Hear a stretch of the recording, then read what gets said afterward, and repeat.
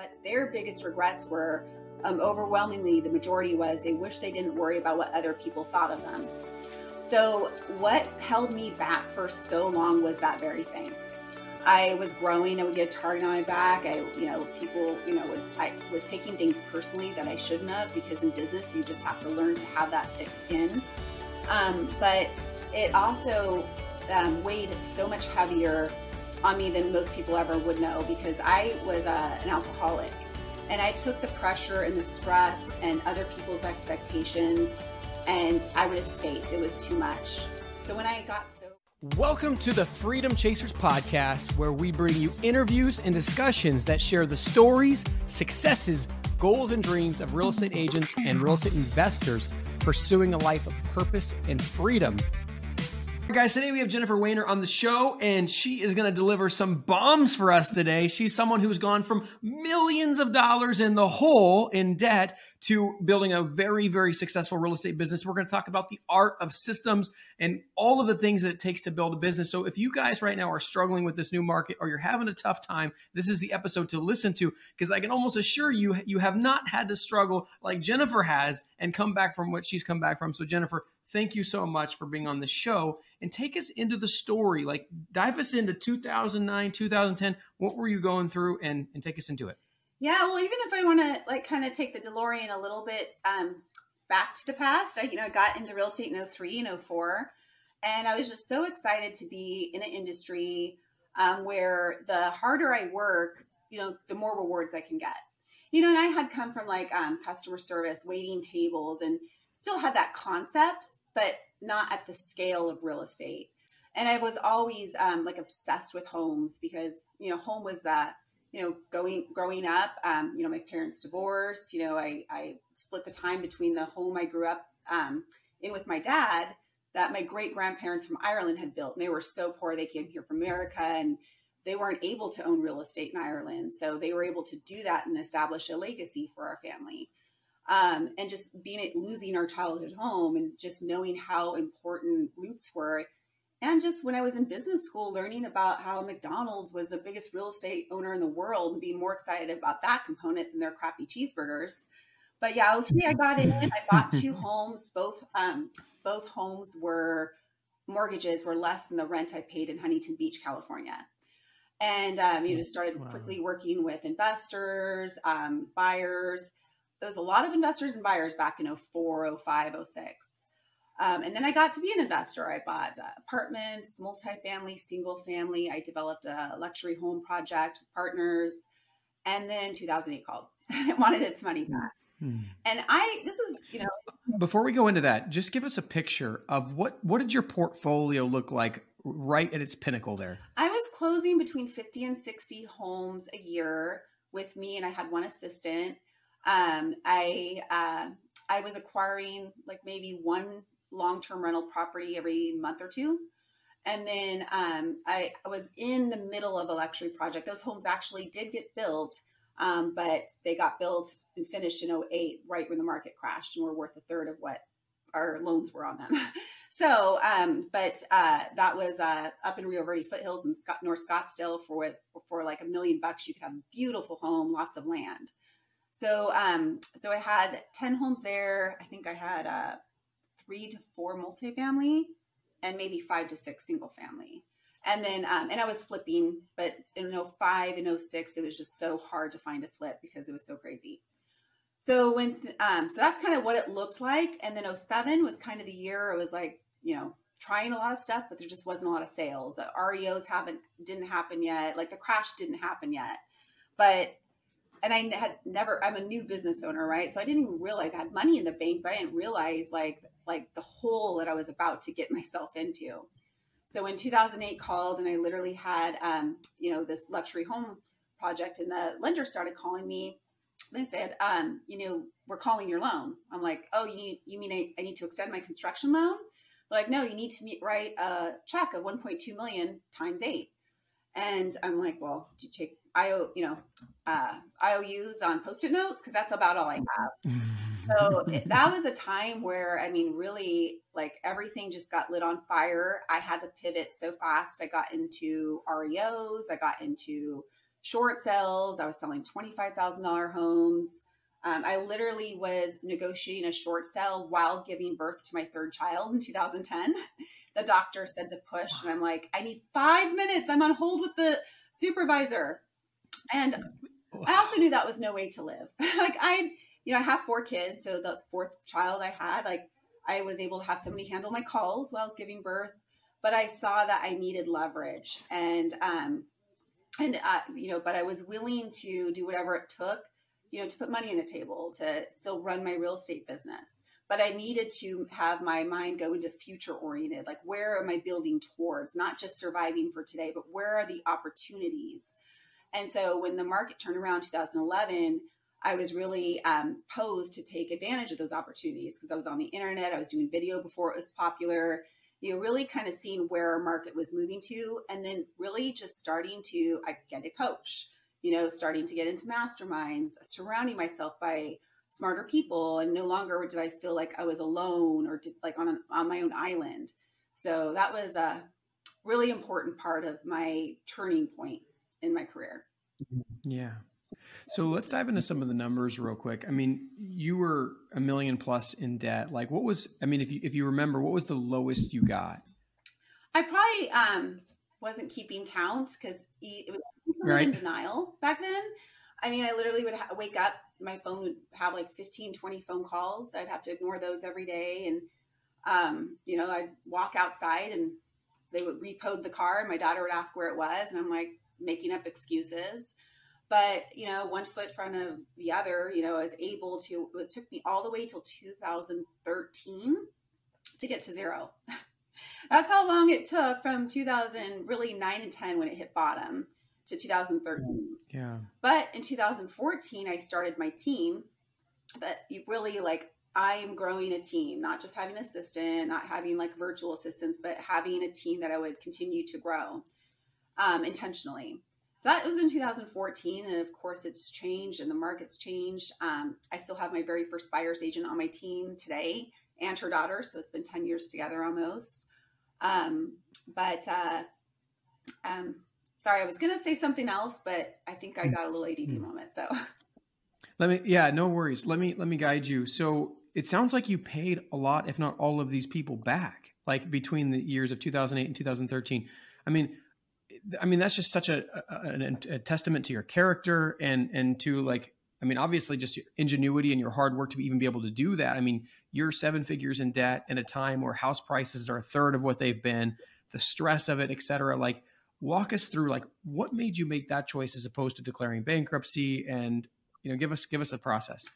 Well, first of all, there's statute of limitations and, there was, for someone that's young, and I hate to talk even about the IRS, but there's not a lot of options. So you can either find a way to pay it back or wait till you're 60 and, ask them to say that you're too old. But I didn't want to wait till I was 60. Yeah. So it took time, but at the same time, I was building my mindset. I was building my skills. I was building my business running skills. And, it really got me excited too, as the team evolved. I was able to add multiple streams of income, whether it be through our title company, through our insurance company, through our, revenue share.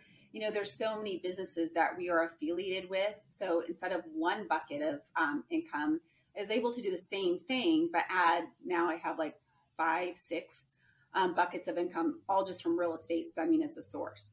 So I just wrote a book, so it's really fun, awesome when you get to really leverage your money, leverage your time, leverage your skills, and how they can all coincide together, within a structure and systems. But it pads your income. So I might have a month that's a little light for the team, but the other buckets by far pad those light months. Yeah, absolutely. And so tell us a little bit about the book and what was the process? I mean, writing a book is no joke. What were the things that you had to learn to write the book? And then what did you learn while writing the book? Well, what I learned is it always sounds like it's going to be a lot easier up front than it really is. So, but like anything I do, I'm all in. I'm all in or all out. So, I've always wanted to write a book. When I was a kid, books were my friend before kids were my friends. So I was kind of like the nerd and, I'd go spend time in the library and recess, but, had a broker once, and I love people that challenge me in life, because he told me, he's like, Jen, either shut up or write the book. So when actually Forbes Advantage had actually come to me, so it wasn't something I really searched for, and they were looking for an expert to write a book in real estate, and I was like, I say yes to a lot of things, so I said yes. And but what I learned is, like, first of all, it's part of my legacy. It's part of like the funnel. It's like everything, to have something complete that you've done that you can like hold, so different. Because with real estate, it's always evolving. It's never like you never reach that goal, because the next year your goals are going to be more, right? You're always growing. So to have something in real estate that I can say forever, that I did. And also it really is all about the other people, transferring my knowledge and skills to the next generation. And they do that for the next generation. That's how, evolution happens. So, but yeah, it was a great process. I had a great team. My marketing manager has been with me for 5 years. So we've grown so much together. We wrote this together. And really, it was like a lot of just pulling all of the things we have in our coaching and our training and our listing presentations and putting it into one book. And I would really wish I had a book like this when I started, because it was just even the numbers and how to run the P&L, how to run your meetings efficiently. Like, it's everything I've learned, that like compiled that a real estate agent with a short attention span can read it. Yes. That's been the interesting thing. Like, the number of people on the podcast, myself included, that have ADD or ADHD is like so high. It's so crazy. I think it's probably what fuels us to be great in business, because we can adapt so quickly, but also, it can make it hard too to grow a business without systems and processes. So kudos to you for getting that done. So taking us back into the story. So essentially you work really, really hard. You start saving. I actually want to get into some of those specifics. So would you save like a certain percentage of the money to pay to debt? Like, how would you structure what you pay to debt and what you cover your life? I lived very minimally. Like, so, my cars were paid off at that point. I bought any clothes I bought at Target. We weren't going out to dinner.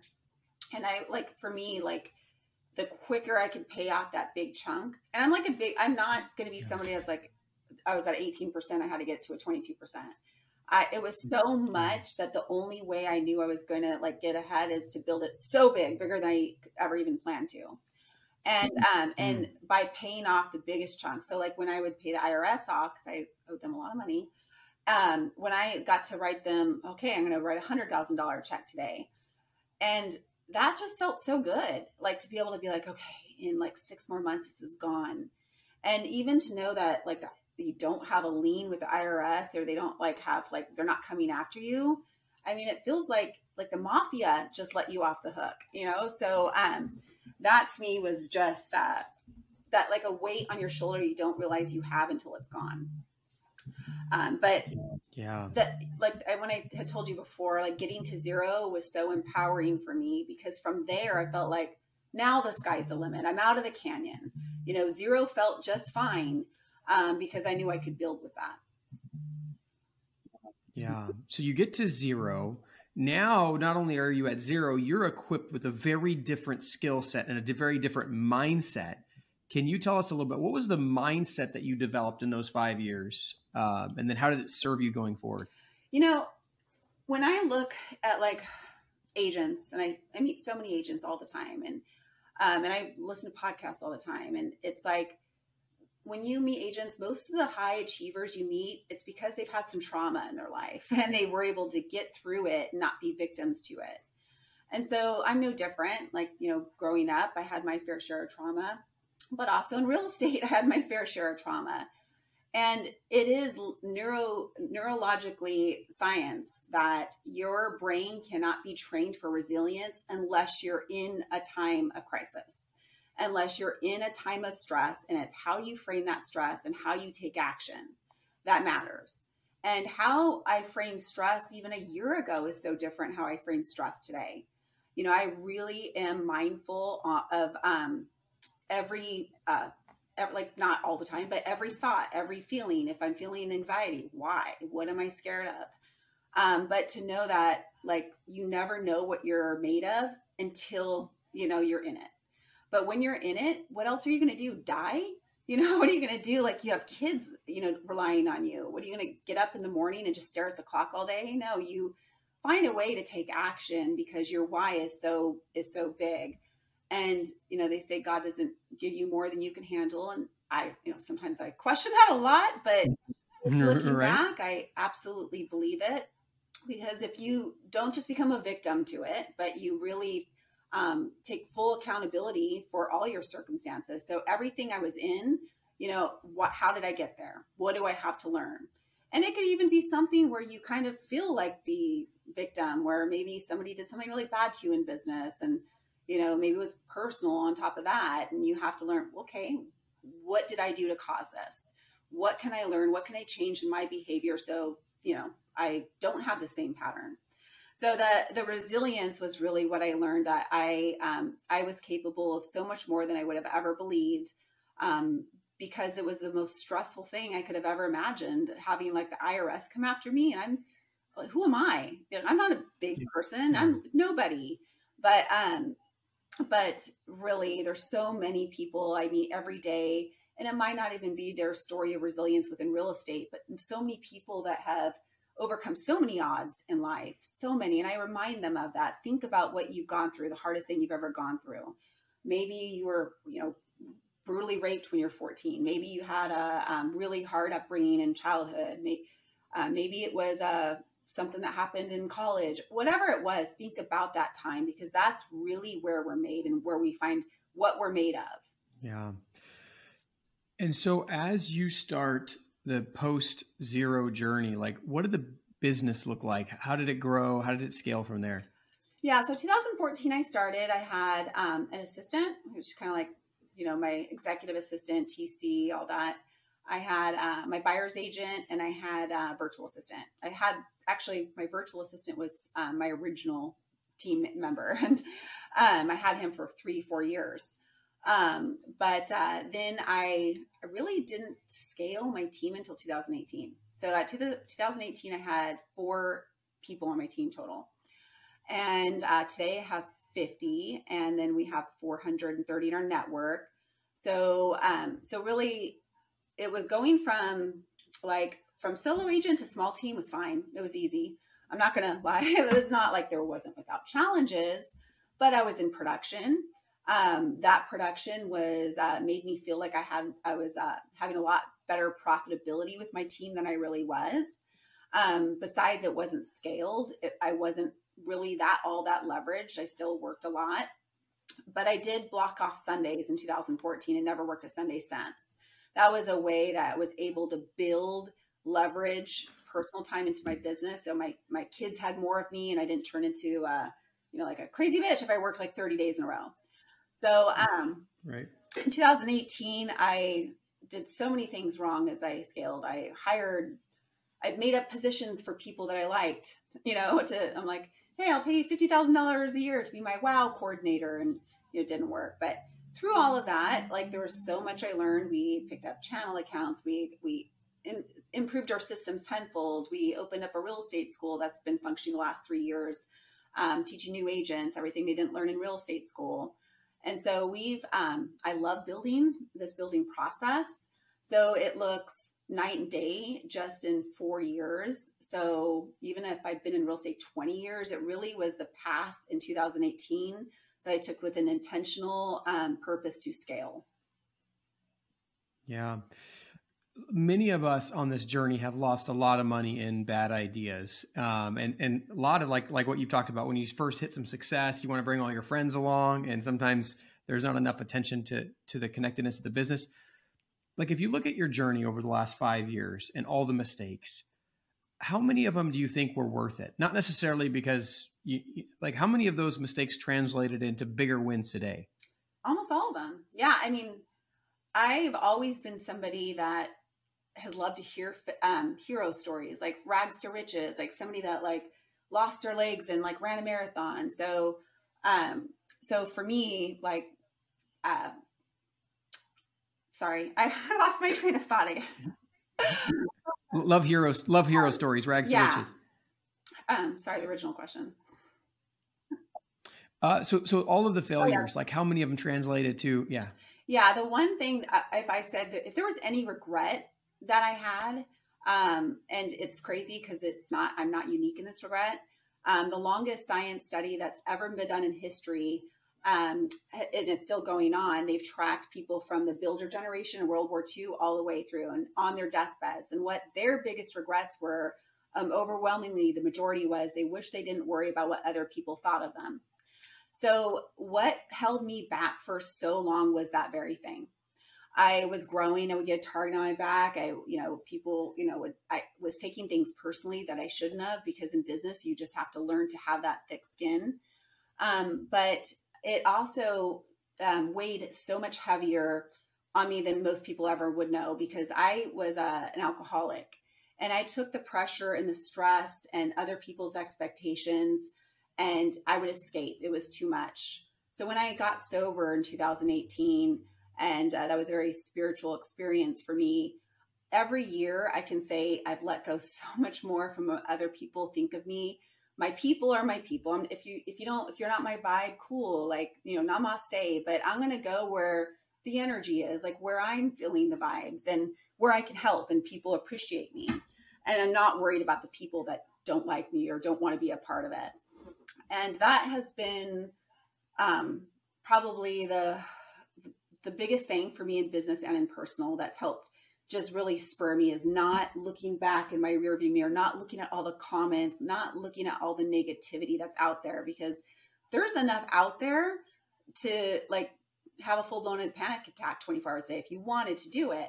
But that's just not where my mind has gone. So out of every negative, there's always two sides, right? There's the light and the dark. We live in a dualist world. But what's the bright side? So like when one door closes, as hard as that door feels when it closes, I know that another door is opening. Or maybe it's a window, or maybe it's a doggy door. Who knows? But there is an opening.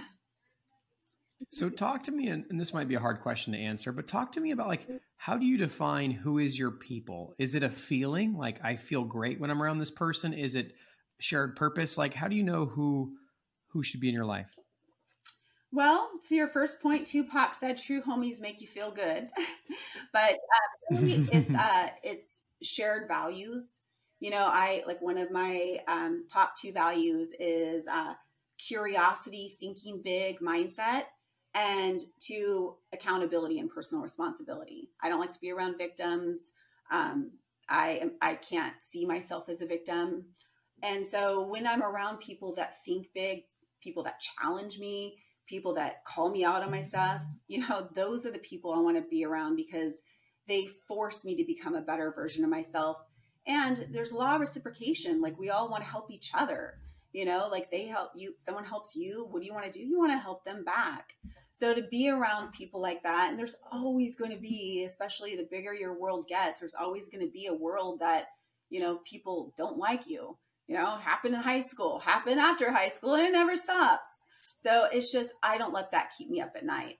If it's my kids not liking me, yeah, that's going to keep me up at night, and I'm going to get a therapist, or, but as far as like worrying about the people that aren't like a part of your mission and letting that go. Yeah.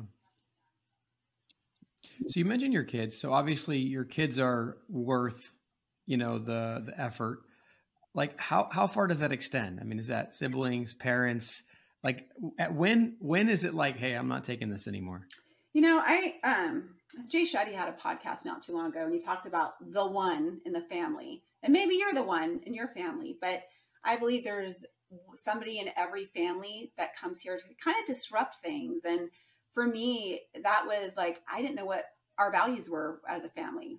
Had like the Irish alcoholics on one side and the rednecks that dysfunctional on the other side. I'm like, what do we stand for?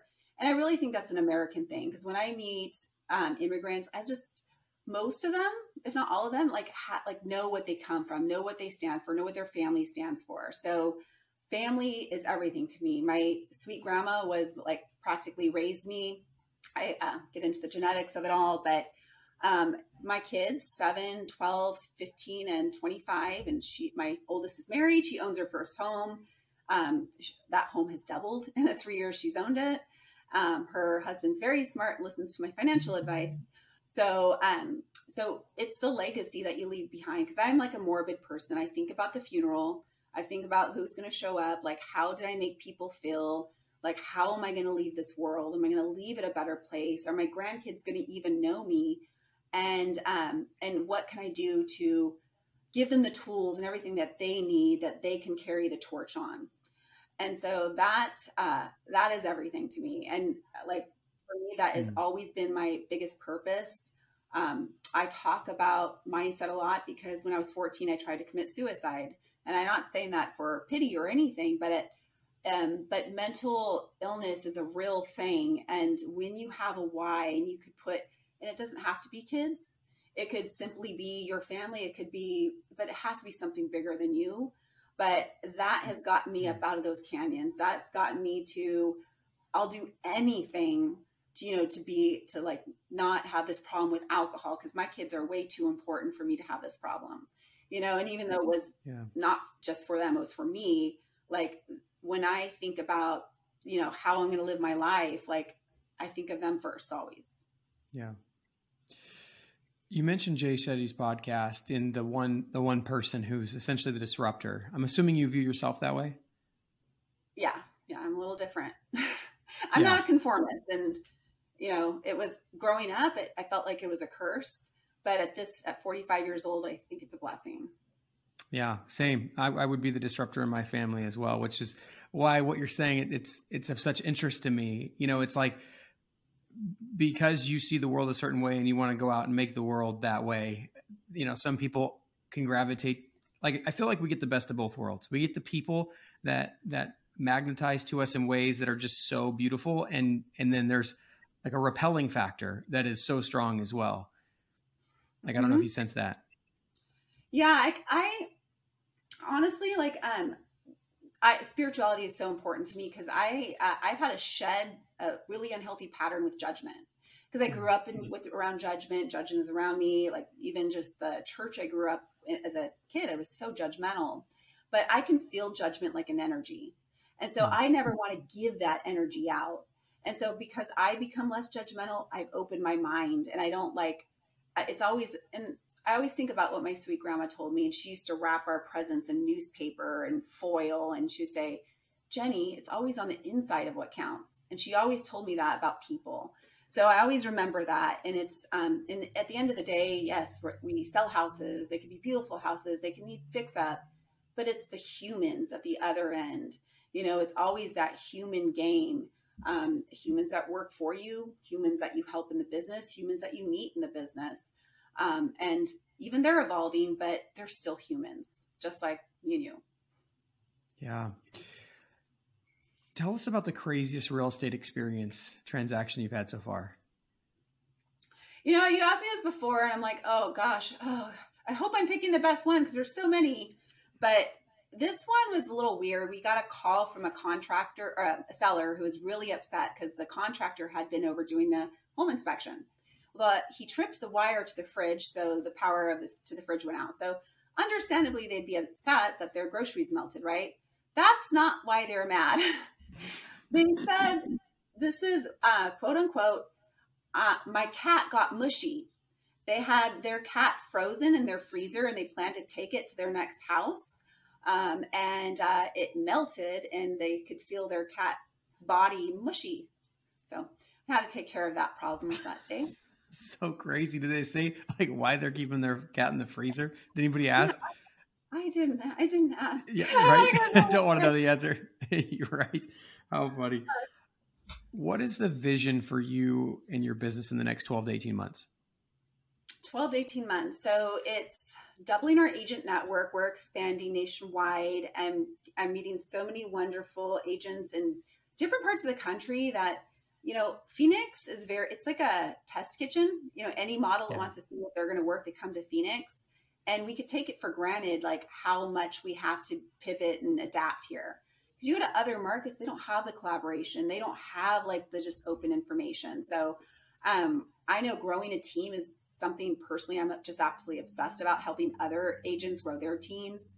And that is something I'm in the next 18 months, doubling agents that really want to grow their business and their wealth, and using it, leveraging with people and systems.